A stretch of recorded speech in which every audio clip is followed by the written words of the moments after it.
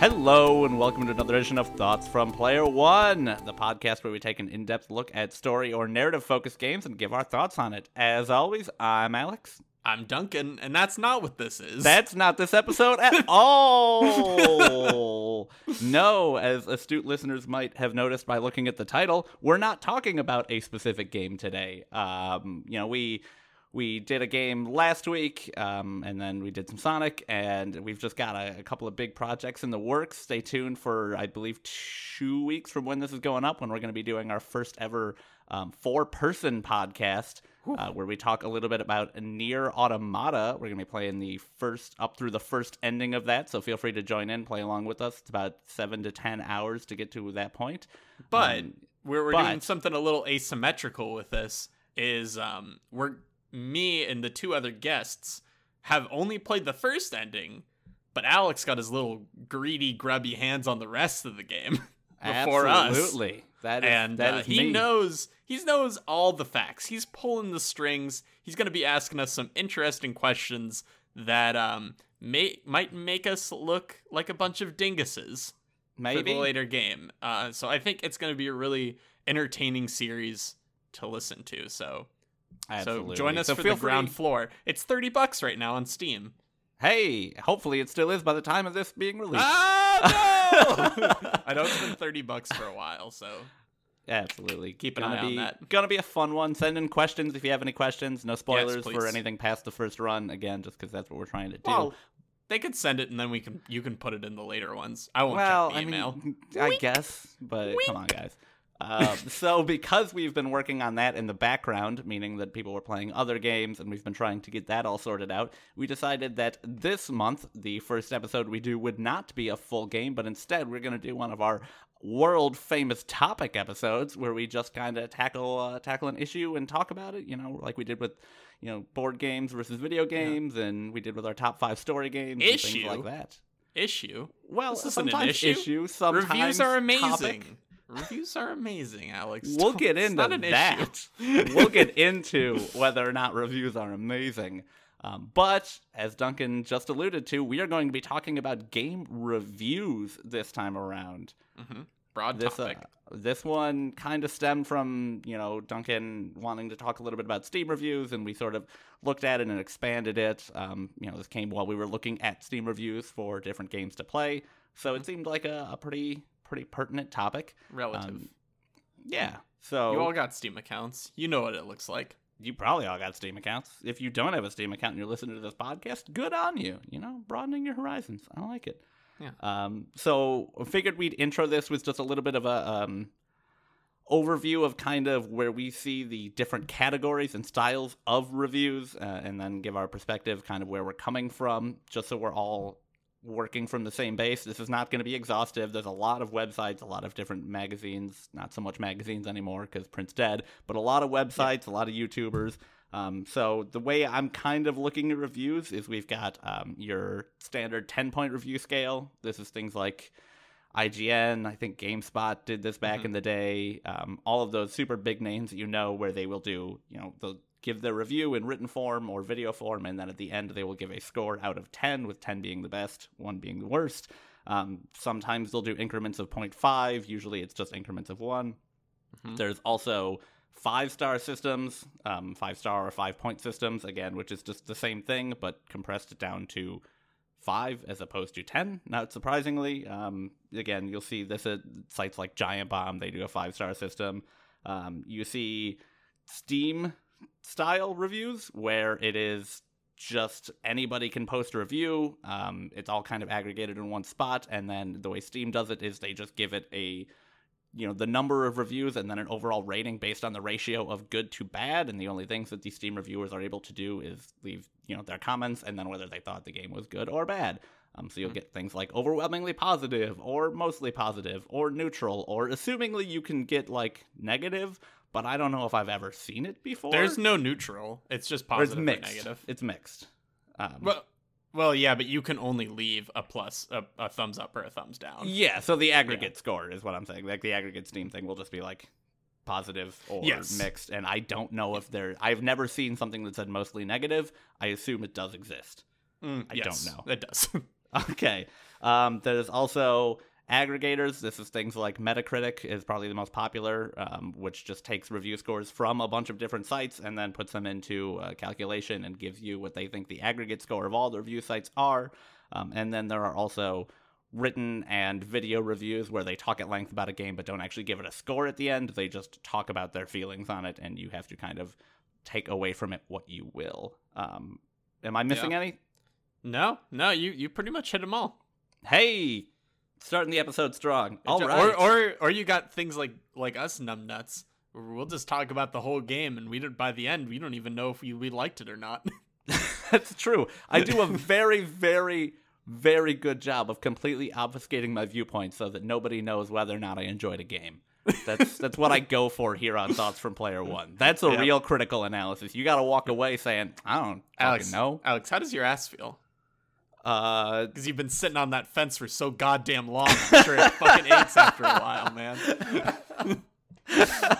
The only game you'll take a fucking stance on is Dropsy, man. It's the only game you'll ever take a stance on. Okay, that's a lie, but I was forced to take a stance on Dropsy because you took the wrong one, Duncan.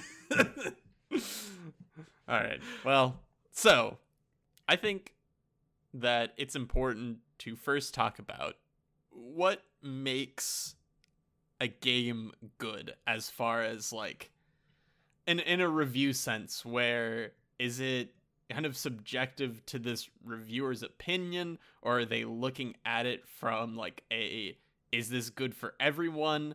And it kind of comes to like a couple like niche games that might not be for everybody, and then they don't get up there as fast. And kind of what does that mean for games as a whole to be a little bit more niche, that don't get as much attention, even if they're extremely good at the thing that they're doing, whereas a game, you know, that's more targeted towards relating to everybody gets so much more pickup.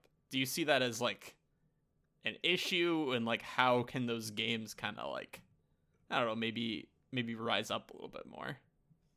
Yeah, so I think first off, I do want to preface this by saying that we're both strictly on the consumer side of things. I don't have any like deep insight into the games field or the games review field, other than, you know, I will follow and listen to people who have significantly more insight in like their podcasts and their writings, but I personally have not interacted with that. I've not written reviews. I've not been in game development to see how review scores, can affect things. So strictly coming from that angle, I actually do think that's kind of a huge issue. I think game reviews in general are, I think reviewers oftentimes, at least the good ones, try to be as objective as possible when reviewing a game in terms of understanding, hey, is this for me, and what does it do kind of on its own merits, even if it's not something that I enjoy.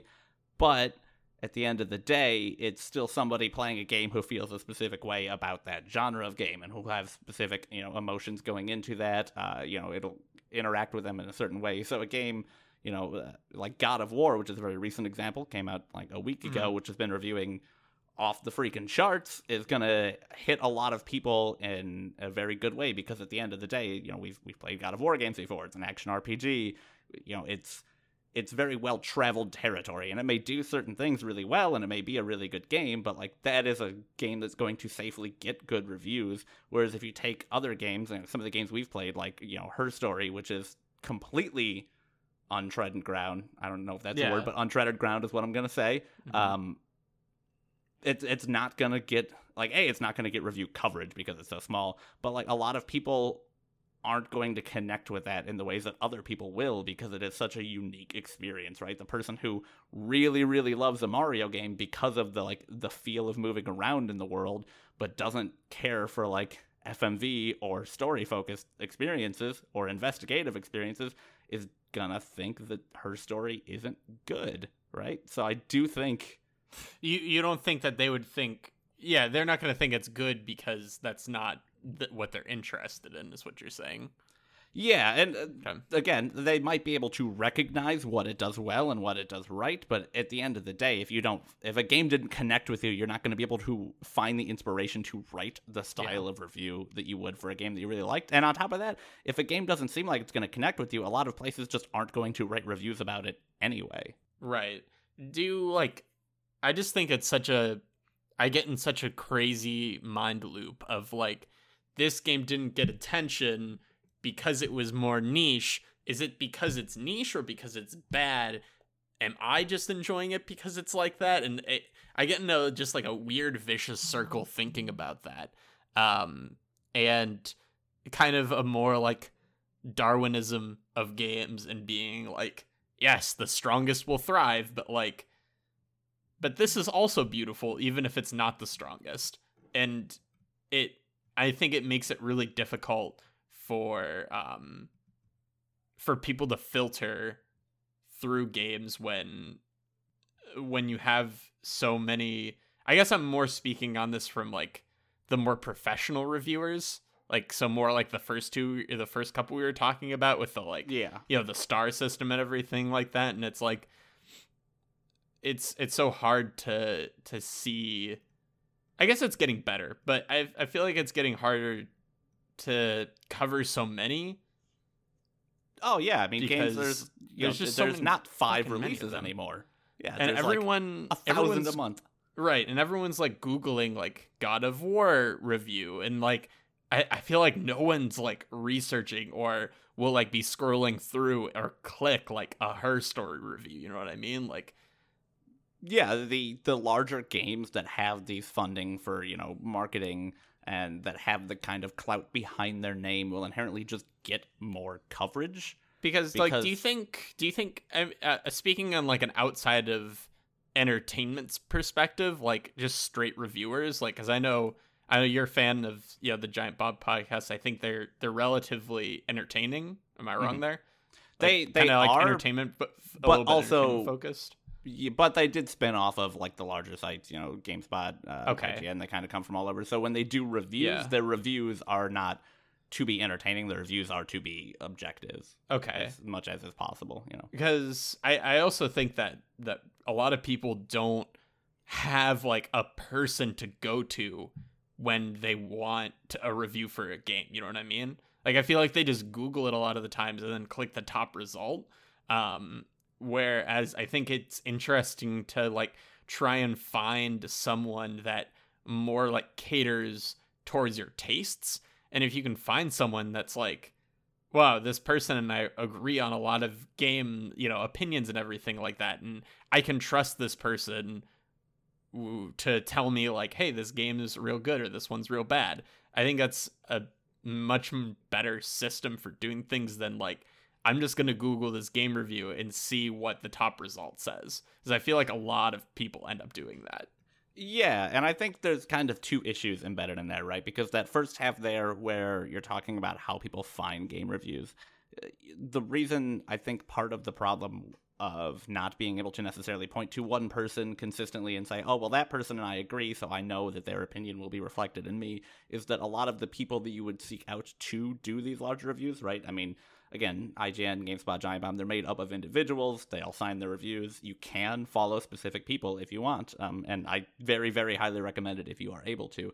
But, I mean, at the end of the day, they're writing reviews so that they can get people to go to their websites or watch their videos so they can make money because that's how they feed their families, right? It's totally understandable, but that means if you know that there's going to be, 2 million units of God of War sold in the first 3 months, then you have to have a review out as soon as it's done so that you can get, people's impressions there. But like that, if you're dealing with numbers that large, you're not going to assign somebody to write a review of Her Story and get the 500 clicks. And again, I think you had mentioned that it's part of like a vicious cycle there, right? Where, well, this didn't get reviewed as much, so people aren't as interested in it. And because people aren't as interested in it, this type of game doesn't get reviewed as much. And then, Well, I mean, even me and you have talked about it, and we have a tiny listenership, but we see a bump in games that are either more popular or are more recent.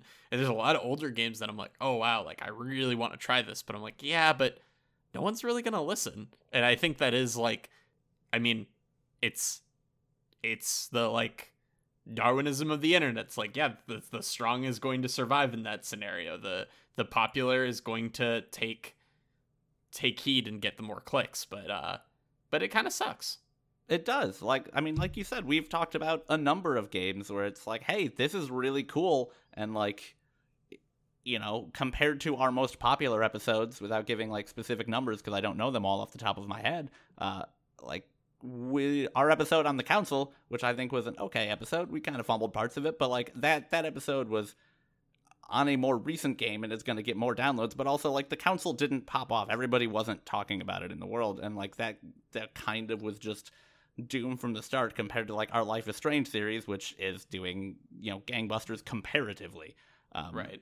And like Firewatch, we talked about that when it was still very hot in the zeitgeist. That episode got a ton of downloads. So it is very, very much the game that is popular will stay popular. And I mean, I think that's just media. Like, that's not exclusive to games or anything, but it does suck when you think about it. Like, it makes it harder to see the ability for something to break out and break into the industry. But, you know, a game like Night in the Woods, which was the first game by a new studio, was made by like that team of 3. 2 people on that team had never made a game before in their lives, right? Like, they didn't have the backing going into that, and that game's on tons of platforms, and everybody was talking about it for, you know, the entire year, and it made probably a huge number of sales. I don't have sales figures, but yeah, you got to assume it did really well if it's on a bunch of different platforms and still getting, you know, getting re-releases. So DL, like kind of additional content.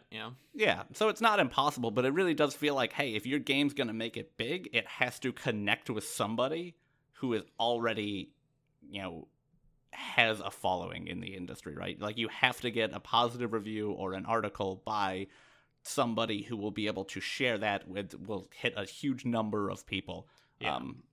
So you're playing, and it often feels like I'd imagine it often feels like you're playing towards other people, and I wonder if, you know, how often, again, don't have any numbers, but like how often that happens of like, God, I gotta make this game for the X, Y, and Z people to enjoy it, because otherwise I'm not gonna make any money off of it. And how much artistic integrity gets lost in that? Like, I can't imagine it's low. You know what I mean? It's gotta be high. If you just look at like some of the marquee series, you look at like a Call of Duty that, you know, is released all the time, you know, every year, you can see, like, once the stakes are that high, once you're pouring millions and millions of dollars into a game and, you know, thousands of people's jobs depend on it doing well, like, the chances that are taken creatively, yeah, that's right. Look, words are hard. The creative chances that are taken drop significantly compared to, you know, if it's one person making a game for 3 years in their spare time, you know, they're pouring their heart and soul into it, they're not expecting money back because they're just doing it in their spare time, you're going to get a very, very, very different experience. And like, at this point, these are very tangentially related to game reviews. We went off the rails fucking quick with that one, Duncan. Yeah. So I guess I want to kind of like wrap it back and ask you, or I'll talk on it, is like, in a sea of game reviews and, like, you know, professional wise, of, you know, your God of Wars and, like, you know, your popular games and everything like that, how can we like dig through that and find some of like the gems of, like, you know, of what's coming out or what's already been there, and, like, you know, the more like cult classics? Like, I think it's easy to find, but I don't know. I feel like it's easy but difficult to find, especially for someone who isn't as, like, savvy. Yeah, I mean, look, how many hours do we spend combing through Steam, you know, looking for games that we think would be good for the podcast? And how many times when we're doing that, when we literally are combing through every game and, you know, a Steam search of, you know, whatever we decide to look at, how many times do we see games that we go, hey, I've literally never heard of this before, but it looks really cool? And, like, the Steam reviews, the, like, 30 of them that exist are very positive. I don't know that I have a good answer for how we combat the popularity. Yeah. Like, self-fulfilling prophecy, basically. I just don't know. Yeah. I think it really just comes I think it comes down to people, and I think that kind of like drives just the next section of reviews that are more user input based. Your Metacritic user score, your Steam reviews and stuff like that, is that if it has enough of a cult following, it's going to get these wildly crazy like positive reviews and be in some kind of a trending area. But I feel like that doesn't last for very long till it gets buried. You know what I mean? So I feel like it's a lot of just trying to keep up with what's coming out and like what is just like getting just those small bits of super positive reviews, because most likely if people like the game and you're interested in the genre, even if it has like 20-30 reviews, I think it's important to be like, just because this is a low number doesn't mean that it's not good. And I think people are a little like, I get a little scared to like get into a game from the ground up, because I'll be real with you all, fucking The Council had a very positive review. I don't think that game was very positive. I would say positive at the most. Like, so this is interesting because this leads into this question that I had for you. Yeah, this sort of newer Steam sort of aggregate score, right? Where it's, hey, everybody can contribute to it. Literally everybody's voice is on the same level, no matter what their input. And then we give it kind of an overall up or down. Do you think that's good? Like, do you think that's a good system of reviewing? Good or bad? Would you say it's a mostly positive system or like a mixed I think system? It's extremely positive. No, I honestly think it's mixed. Here's the thing. Here's what really triggers me when I listen to friends or just people talk about this. Just read. Just read. Please read. Because so many people see a thing and it says mixed, and then they just go, no, next, bye. Mm-hmm. I think it's so important for you to click on the game, click on the reviews, read some negatives, read some positives. Even if it says very positive, read the positives. My example, and I didn't run into this, just it's a possibility, is maybe you see a visual novel game and it has extremely positive reviews, and you're like, I'm down for some fucking story. Then you start playing the game and realize that all the very positive reviews is because there's some big-tittied anime girl in it. And you're like, God, that's not what I was like, that's not what I was looking for. Obviously, you'd read the description and understand why, but it's important to know why. They're pretty upfront with those. Yeah, it's important to know why a game is going well or bad. So please just read, because there's so many games where people leave negative reviews because something didn't go their way, or they were expecting something that wasn't there, and that might not be for you. Like a friend of mine brought up a game called Sort of Ditto that's been getting mixed reviews. And he kind of helped me read into why. Not really helped me read into why, but like pointed a finger towards it. And it's because people didn't understand it was a roguelike game and didn't want it to be that. Mm-hmm. So they review bombed it. Negative. Yeah. And I think that concept, like not even that like specific example, though I haven't looked into it enough to comment on that at all. That's but fair. The concept of everybody being able to say something is good or bad, and that being kind of the definitive notion of it, because you'll just see the one thing. Everybody should read. Again, at some point we're just talking about the problem with an unfettered democracy, right? Maybe we should just start talking about America. But I don't want to do that because it's bad state of affairs, and also the internet's worse than real people.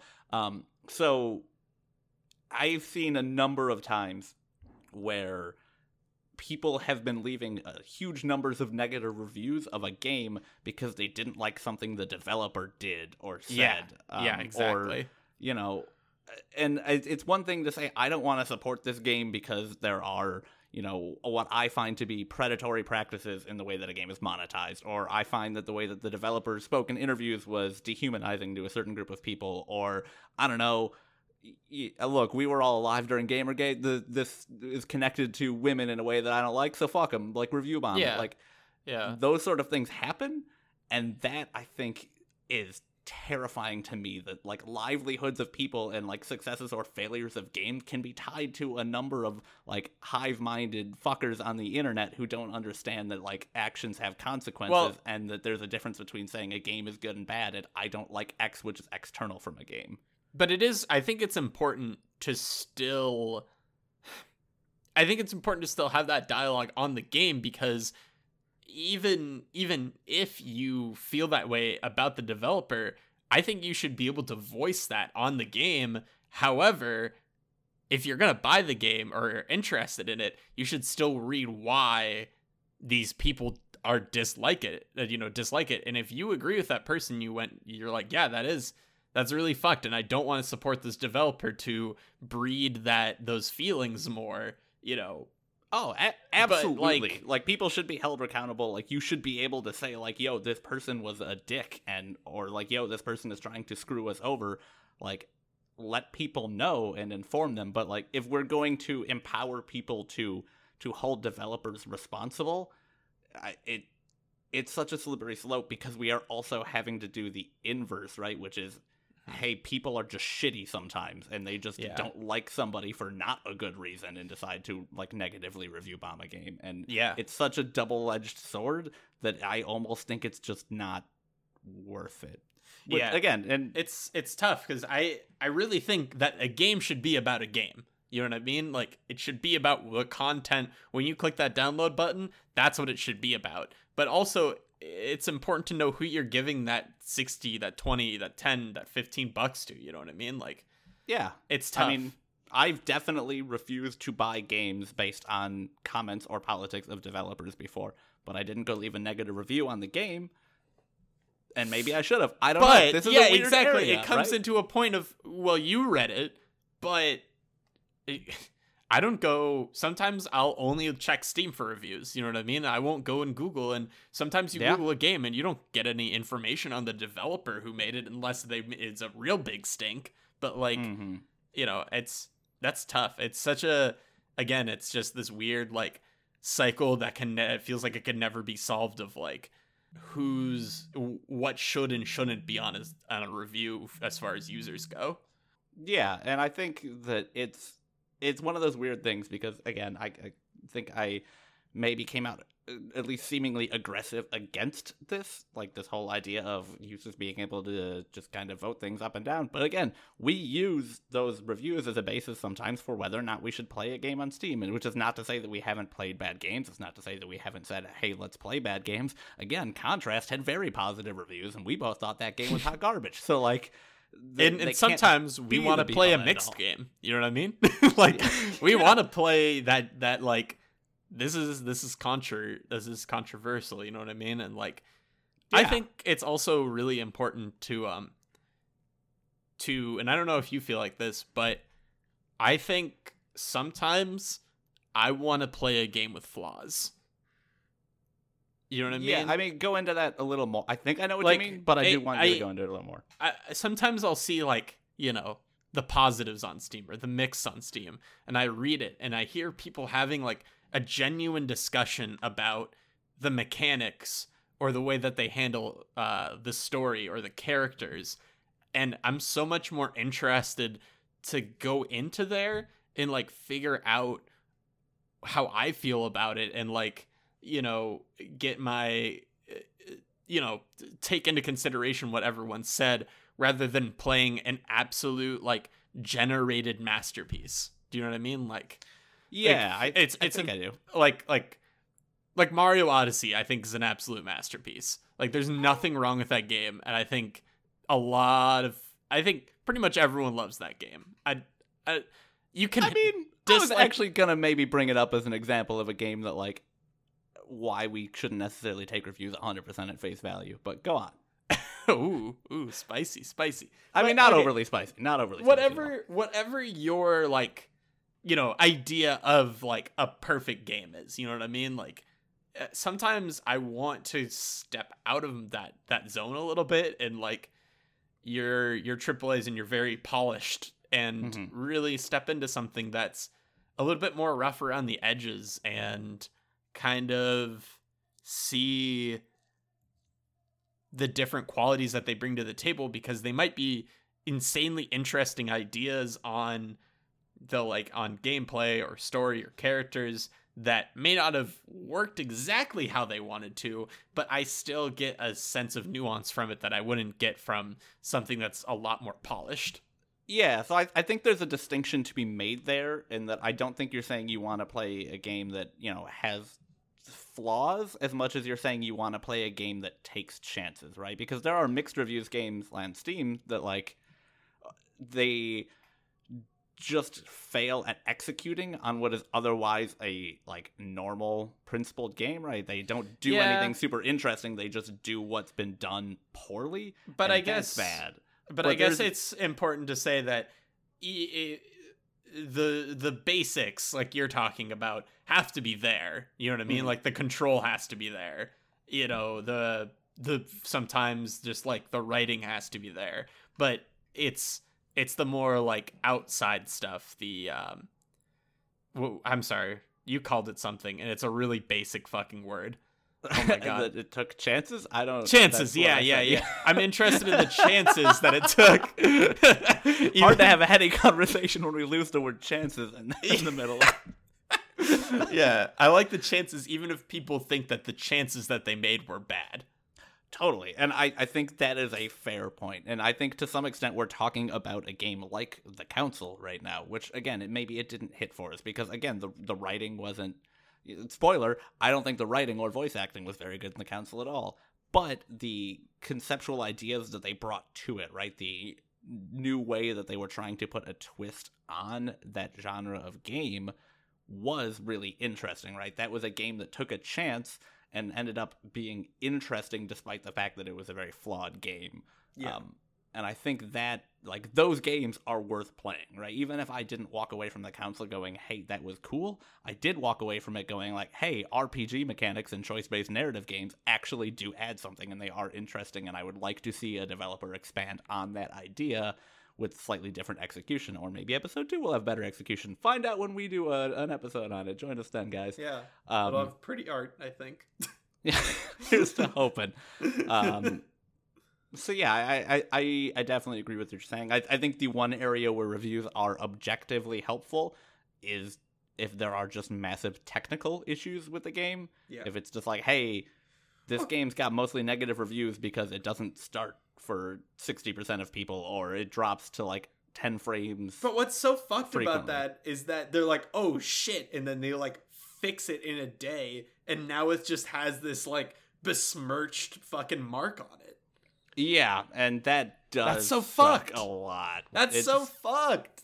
I understand you should ship a game with non-game breaking bugs in the intro. You really shouldn't have those. But people will be first day I played it for 6 hours, and then one time an item in my inventory disappeared. Negative. That shit drives me insane. Yeah, that is super shitty. And that's kind of inexcusable if you're just there was a bug that I didn't like, and it... And you can take your reviews back and be okay, they helped me out. They fixed this. I'm going to change it. And you can do the same from positive to negative. That's fine. But still, you know how many people that probably influences? And if they would just read and be oh, it's a technical issue, I'm going to check back on this later. You know what I mean? And I'm sure people do that. But, I don't know. I mean, I'm not one of them. So I can't hold other people to a standard that I kind of refuse to hold myself to, right? If I see that there are technical issues with the game, more often than not, I'm just going to say, okay, then this one isn't for me unless I hear about it again. Are we saying technical issues like bugs, or technical issues like mechanic? Okay.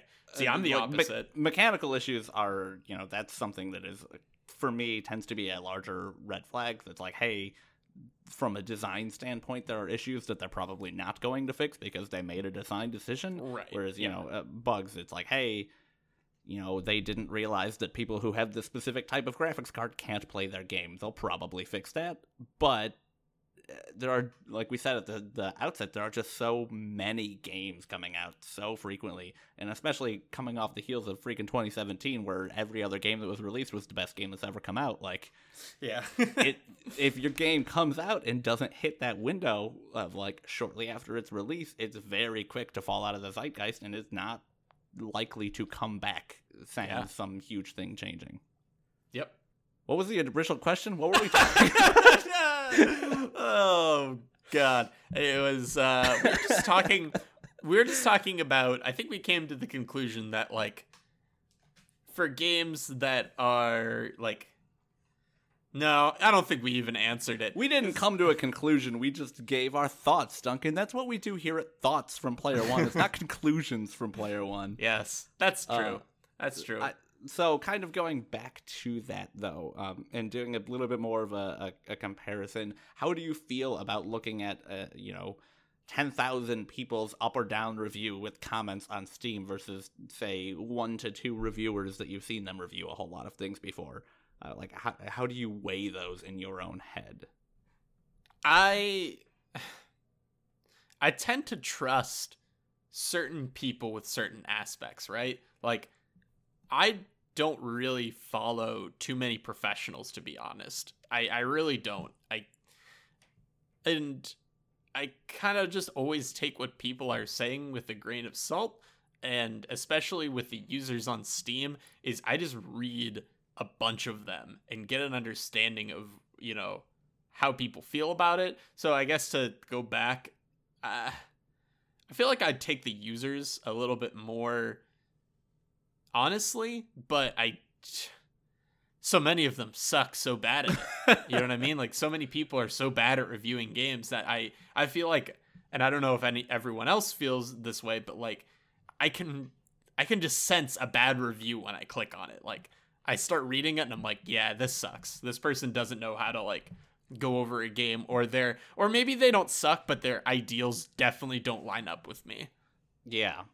I think so. That's interesting, because I tend to flow to the other end of the spectrum, which is to say that I can see where you're coming from, but I do follow, not a ton of professionals, but I can name a number of people in the gaming industry. Like you said, I listen to the Giant Bomb podcast and the Giant Beast, and follow the people over at Waypoint. Know a couple of know some of the work from the people at like Kotaku and Polygon, and so I kind of know like certain individuals. Like, I know, hey, that person, I know like those 8 games that they liked, and I know what they said they liked about them, and they were the exact same 8 things I did, so I just trust their opinion. And it's not to say that their opinion is inherently better than the Steam opinion, but I think that they are much, much better at articulating why something was good or bad. And I think for me personally, the opinion of one person who is very good at articulating the positives and negatives of the game tend to outweigh the mass of people who, generally speaking, aren't. And I think one of the ways you can see this is how many Steam reviews have you seen where somebody typed up 8 paragraphs, and at the end of every paragraph was like, well, graphically 6 out of 10, but gameplay wise 5 out of whatever. And it's like, okay, but that type of review where you say like X, it gets an X score in visuals and an X score in sound and X score in gameplay, like that was a review from 2007. Like that, we don't do that anymore because it's a bad way to review games, and it ignores the core of what they're trying to do.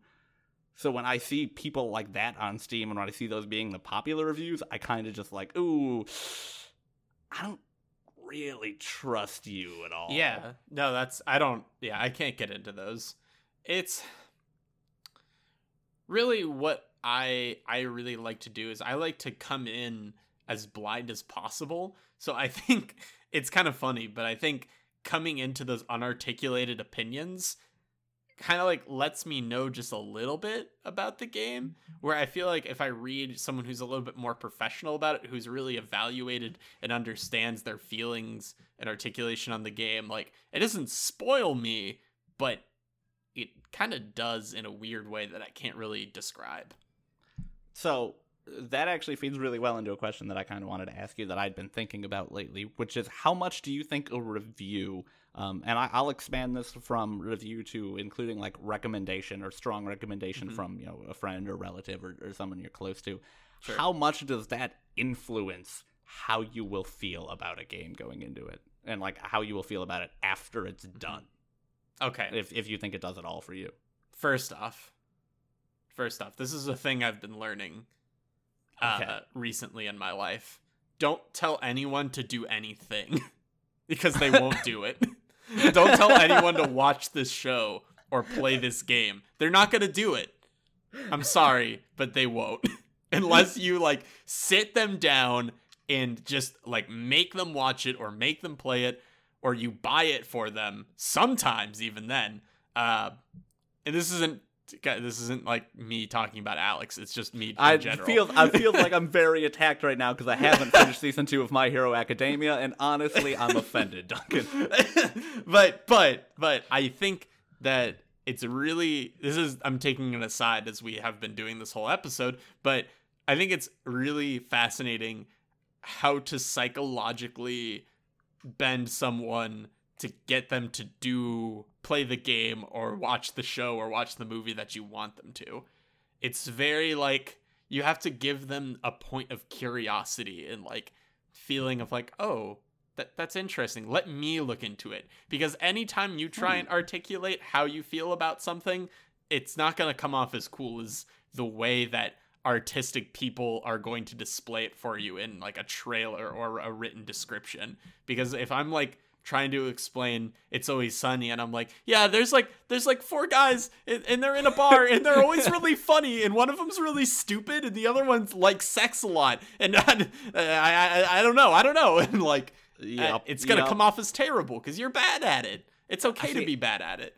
I was gonna disagree with you here because an immediate example that jumped to my head was like we said at the top of the show, we're playing Nier Automata next, and I bounced off that game after I initially bought it, and I'll talk more about this on that episode or whatever. But then I just put it down with the intention of never playing it again. Really, it just sort of happened that way. And the only reason I did pick it back up was because my brother started playing it and spoke volumes about, hey, I know you, we've obviously been brothers, so like this is why you will like it, like you'll really like this game, and like this is happening in XYZ, and so on that recommendation I finished the game. But I think to your point, the reason that I actually did follow through was not because he said you will like it, but because he said, this and this are the type of things you will get out of it, and the way that it gets there is really interesting. And then also prefaced it with like, but I can't tell you anything about it or it will spoil everything. See, that's that's a really good psychological like way to get someone to be interested in something, is tell them a small tiny bit of it and then say, but I can't tell you anymore. You'll have to find it yourself. You know what I mean? It's called the Doki Doki method. The Doki Doki. I can't believe I got like 2 people from my work who like have never touched a visual novel to play Doki Doki Literature Club. It was amazing. And like, you probably did it by explaining maybe where it might end up in their heads, but not anything about what actually is going to go on in the game. It's fucking beautiful. God, I love that game. All right. Going back to the initial question. Yeah, so what was the question? Okay, it was about game reviews and how much they like it affects your enjoyment or your thoughts going in and leaving the game. Well, it depends on, I think that depends on so many things. I think like I'll pull Doki right out of the fucking pan is because like the review we read for that game was scroll up, don't read anything else. This game's gonna pop off and you're going to enjoy it. Just play it. That review is so like perfect where it's like, no, don't read anything. You're gonna be so invested in this, but you just have to play it and not read anything. And you can't do that for every game, obviously. No, that's I can't go to a God of War. I can't go to a God of War review and it'd be like, no, turn around. Go buy this $60 game because that game was free, so it was much different. But like for other games that aren't magical, I think a lot of the times it just depends on what I want the game for. Like, if it's more about me getting invested in these characters and story, it's important that I read as little as possible. Or if it's some kind of interesting mechanic, I feel a little bit more like less inclined to be spoiled by it because I'm interacting with it and I'm reading about a mechanic and living a mechanic is very different. Yeah. So I think that's fair. it's subjective to like what kind of game it is and what it's focused on. But I will say that, you know, if you just talk about like God, I'm trying to think of a game. Okay, all I can think of is Breath of the Wild. If you made a review and you just listed all the things you can do in Breath of the Wild, the sense of discovery is lost. And it's like, yes, I know I can surf on my shield because I read it in a review. And then when you actually go to learn how to surf on a shield, you're just kind of like, yay! But it's not as fun as when you're like, wait, if I do the shield and then I jump and then oh shit, I'm surfing on a shield. It's so much more exciting than when you watch someone else do it and then do it yourself. With Breath of the Wild, I think that's a really interesting example, right? Because there is some aspect of that, you know, I read a whole bunch of reviews before I bought that game, and I even watched a little bit of gameplay footage, because it's the reason that I bought a Switch, so I needed to be sure I would like it. But seeing some of that stuff did take some of the magic away, right? Like, you know, knowing that you can surf on your shield, knowing that you can do X, Y, Z. But with Breath of the Wild, I think the interesting thing is that the sense of discovery is so broad, and the way that things interact was so, like, foreign, and there were so many interactions that although seeing them did take away from you finding them out yourself, seeing, like, very particular examples of them is what drove me to be more interested in the game, because it was just a tiny vertical slice of what could happen as opposed to getting a bunch of broad examples. So I think in that instance, that's a really interesting example just because it is so different. Whereas for me personally, like, if going into a game, hearing somebody else's thoughts on that game, it does actually pretty directly impact how I will feel about a game, because I know going into it, like, if it's a mechanically heavy game, like I think you had mentioned, it is a little bit less just because it's about the way that you interact with it and how you feel about those interactions. But for instance, if I go into a story-focused game, right, it's a totally different experience if I'm going into it totally blind and I don't know what to expect, versus if I'm going into it with a whole bunch of information and then looking for that, right? Like, and I don't want to harp on this because we're going to have our own discussion about it, but with Nier, like, one of the reasons that I felt so strongly about that game was because I had people talk about it at length around me without actually explaining what happened in it. So when I was going through that game, I was really digging for bigger themes. I was really looking at specific characters and trying to understand what was going on. Whereas something like Life is Strange, and again, this is, you know, kind of a weird example because I really love both of these games, but Life is Strange, I knew nothing about. I was the first person in my friend group who had played the game.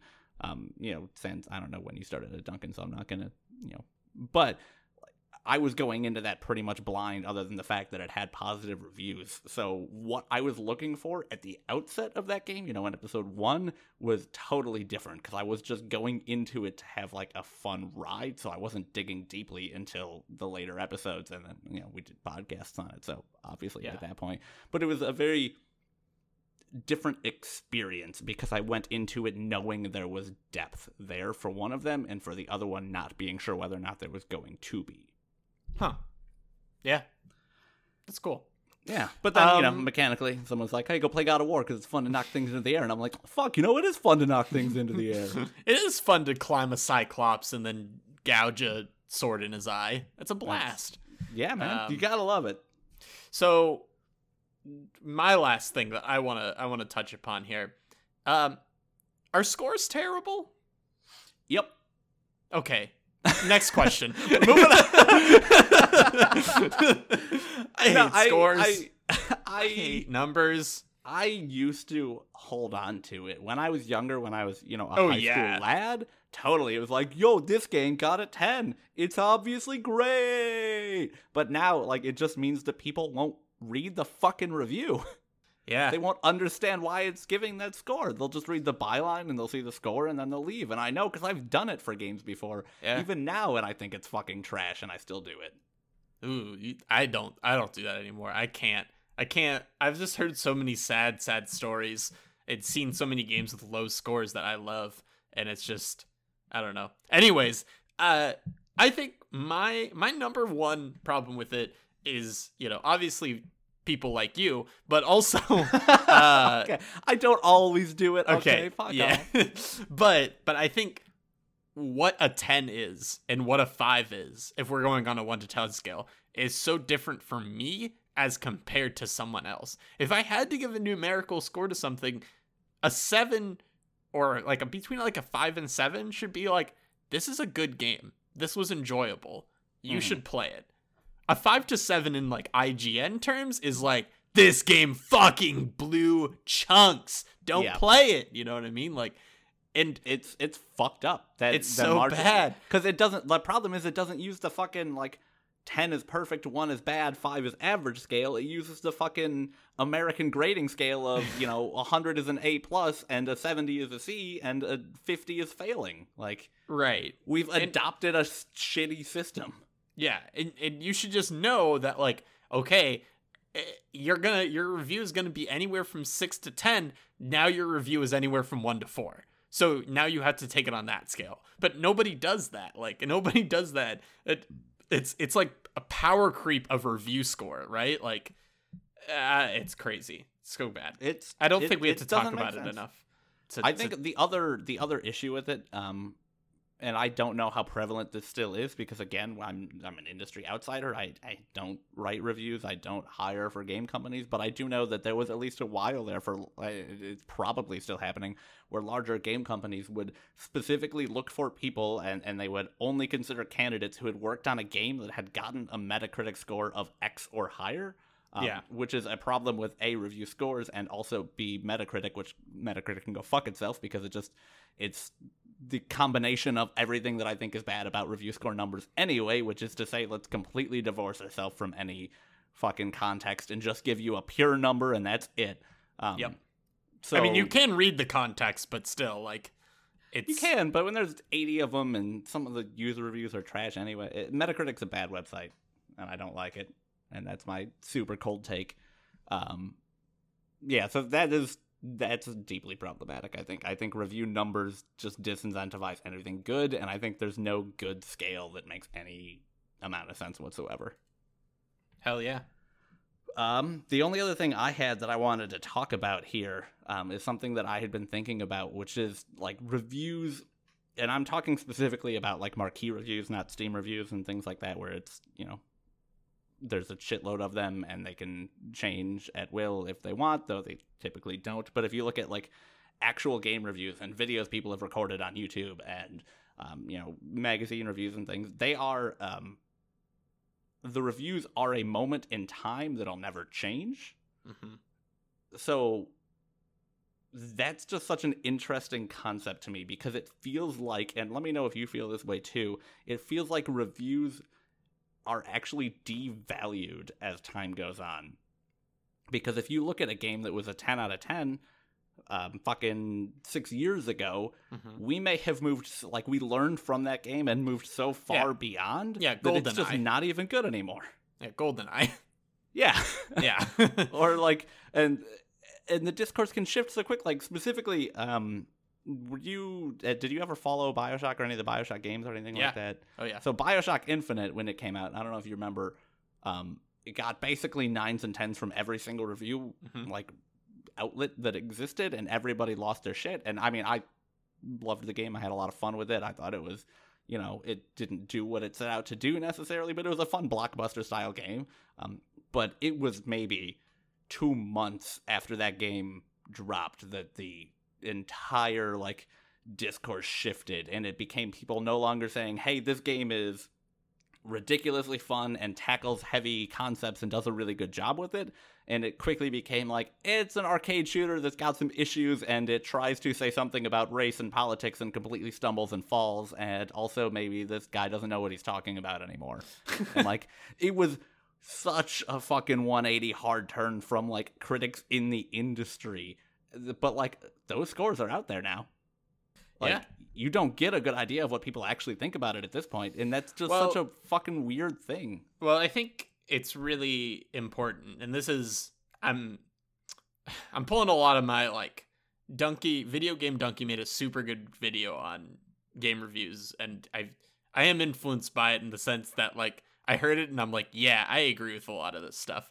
But I think it's important to think about how much time you spend with a game in being able to put it down and really think about it instead of just like picking it up, playing it, just because a lot of reviewers, they just have to play that game all the way through at the moment that they get it. You know what I mean? Like no breaks, where I can sit down, think about Nier for a little bit, take a 2-week break because someone's not playing it, and and really think about it. You know what I mean? And like I feel like a lot of people don't get that, and maybe that's where all the discourse is coming from, is no one's had the time to really sit down and think about it and either play it again or like pick it up after a while. They just like played.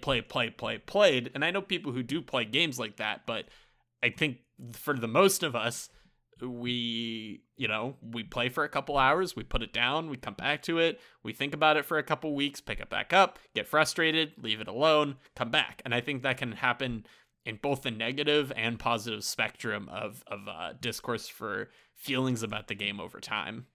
Yeah, I think that's fair. I give some amount of credit to the people who, at least the people that I like their reviews, because I do think they do a good job of trying to distill their thoughts early on. But I mean, like you're right. When review copies of games are distributed to a lot of these larger websites, they don't have a ton of time to get that review up because like we said earlier, there's a window. There's a window where people will be looking for reviews, and if your review isn't up, sorry, like you're just not going to get any clicks on that shit, and that means you're not going to make money. So they are forced to put out reviews significantly quicker, and I think certain people do stumble and fall because of that, and they do put out suboptimal reviews, and some people are fine working under that pressure, and some people are able to compress things much quicker than others, but it's problematic to just have a totally different experience from what you will have that be what the basis of the review is. Which is why, there are certain websites, like Waypoint recently put out a review, and they don't do review scores, so I already like the reviews. They put out a review of a game, and the person who's reviewing it played it for 20 hours and did not beat the game, and they're still playing it, but they're enjoying it, and, like, they were just very upfront in their review, and I think that, like, yeah, I respect that. Like, hey, this person didn't finish it, but also if they did, they probably wouldn't have enjoyed their experience because it's all they would have been doing, and at that point, it's not like a thing you're doing for fun. It's like an all-consuming deadline, and that yeah. And sucks. I think it's interesting to think about too. Like, there are games that I like a lot that I haven't finished. Yeah, you know what I mean. And a lot of reviewers expected to play a game to the end, and that experience from beginning to end has to be like their review. And like, I love. There's a game called Downwell. I really like. I mean, it's just a mechanic game. Like, there's no story. It's just you fall down a well and then you're shooting with your feet, and it's pretty difficult, and I don't want to finish it. I would rather not finish that game because it's very hard, but I love how well it's paced, and I feel like if I were to have to write a review about it in the kind of like industry and the way that people expect things to be, I would have to finish it.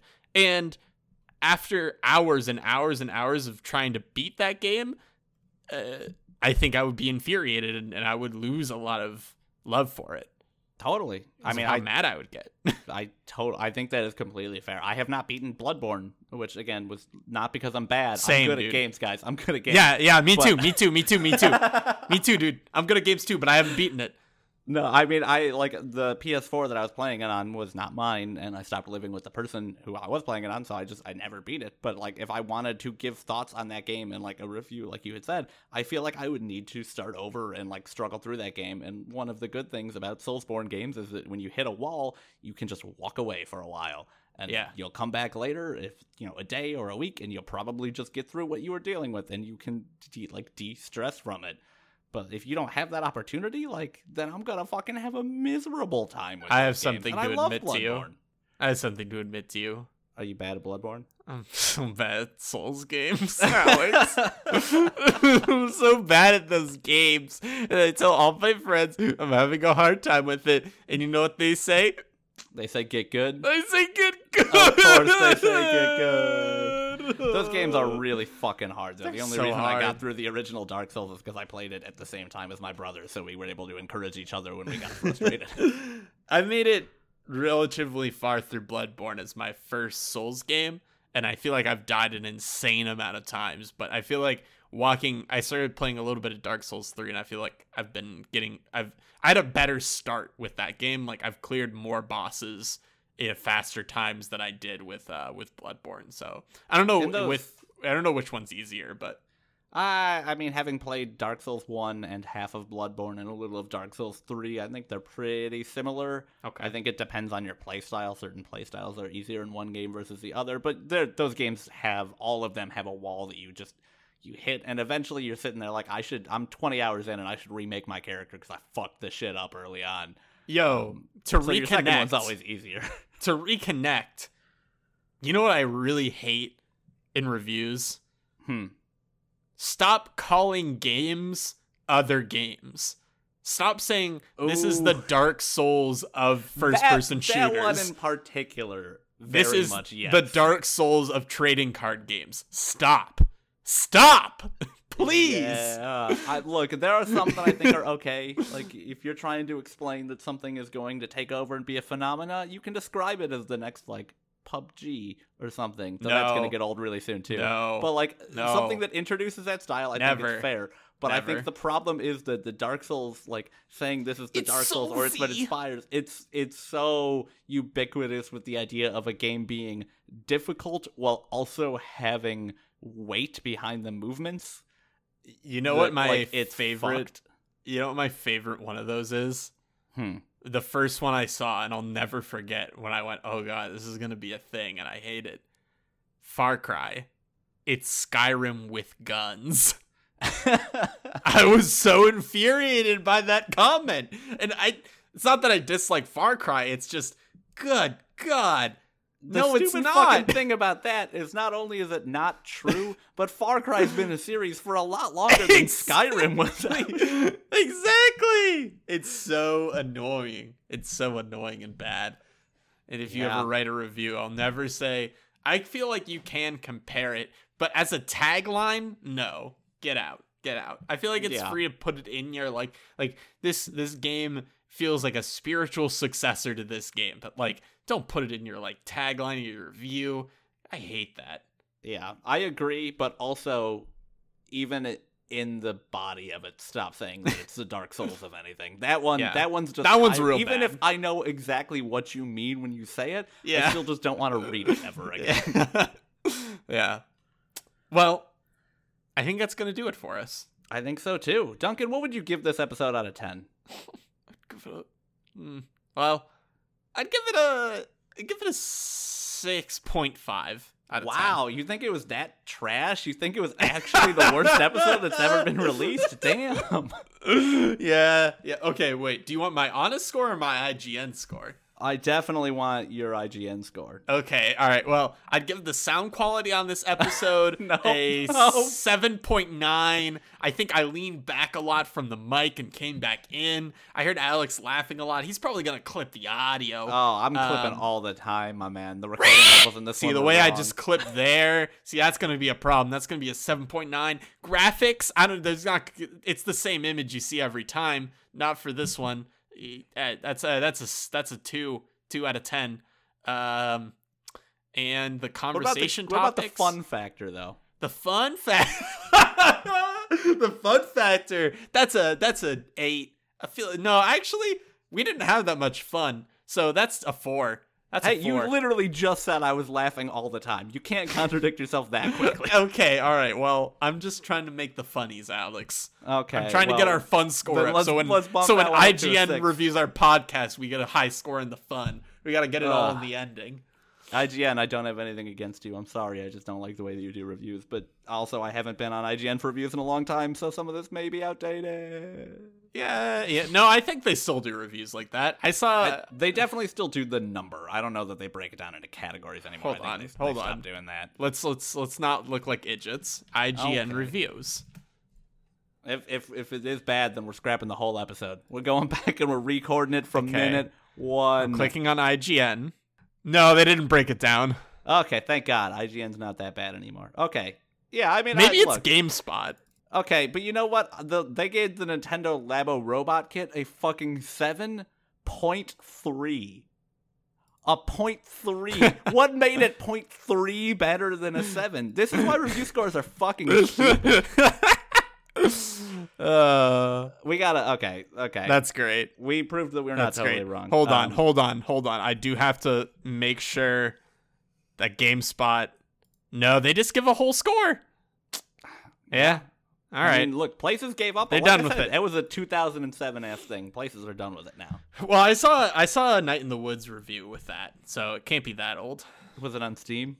No, it was an actual video by a place. Let me hold on. We're done. We're done. Duncan, right, executive decision. You're right. We'll just cut all this out. Again, next week. Wait, no, 2 weeks. 2 weeks from now. 2 weeks from now. We'll be playing Nier Automata with our two guests, the reoccurring one that you've heard before, Michael. If you want to hear his bad mic, you can check out our Doki Doki episode, or the one just me and him did. Floaty Shoes. I don't remember the name of that game. Floaty Shoes. Duncan, I can't save you. I wasn't on that episode. This is Floaty Jumpy Shoes. Oh, man. Valley. So those are 2 episodes he's on. And then a new special guest. We're not going to tell you because you haven't unlocked the fighter yet in Super Smash Brothers. But that's how we will be introducing him. Canon. I've said it. Absolutely. Guaranteed. That's what's happening now. A new podcaster has approached. Now that you said it out loud, I want to take it back. It sounds bad. It sounds great. Check us out on Twitter at Thoughts from P1. It's our Twitter handle. Email us at thoughtsfromplayer1@gmail.com. We've got a Facebook. We've got iTunes. We'd really, really appreciate if you left your thoughts from Listener 1 on Thoughts from Player 1. We can cut it. It's fine. Don't worry about it. You can't cut me going, you underestimate the fact that I can just stop your audio and not mine. Oh. Well, I'd appreciate it. And if you want us to play a game or have a question about it for a game we've already played, or, a game you want us to play or one we're going to be playing in the future, again, let us know. Automata questions. Yeah, we need more because I'm trying to come up with all of them and it's hard. Yeah. Try and make questions that are for Chapter 1, but, we're going to go to Chapter 2 and be like, oh, man, I can't believe I said that about this character. Something like that. I know I'm being very specific, but I know Alex won't be able to think of it. Yeah, that's true. I'm a dum-dum guy, so He's let's, a dum-dum. help me out. Help. Give us the help that we need. I think that is all of our social media. Once again, like Duncan said, baby. 2 weeks from now we'll be Nier. After that, we're going to be doing another Sonic episode, and then, we'll just kind of keep you updated from there. In the meantime, Duncan, would you like to hit us with the closer? That's all the beef in the pot, boys. 8 out of 10. That's my final score. Nice. Let's take that. That's pretty good. All right.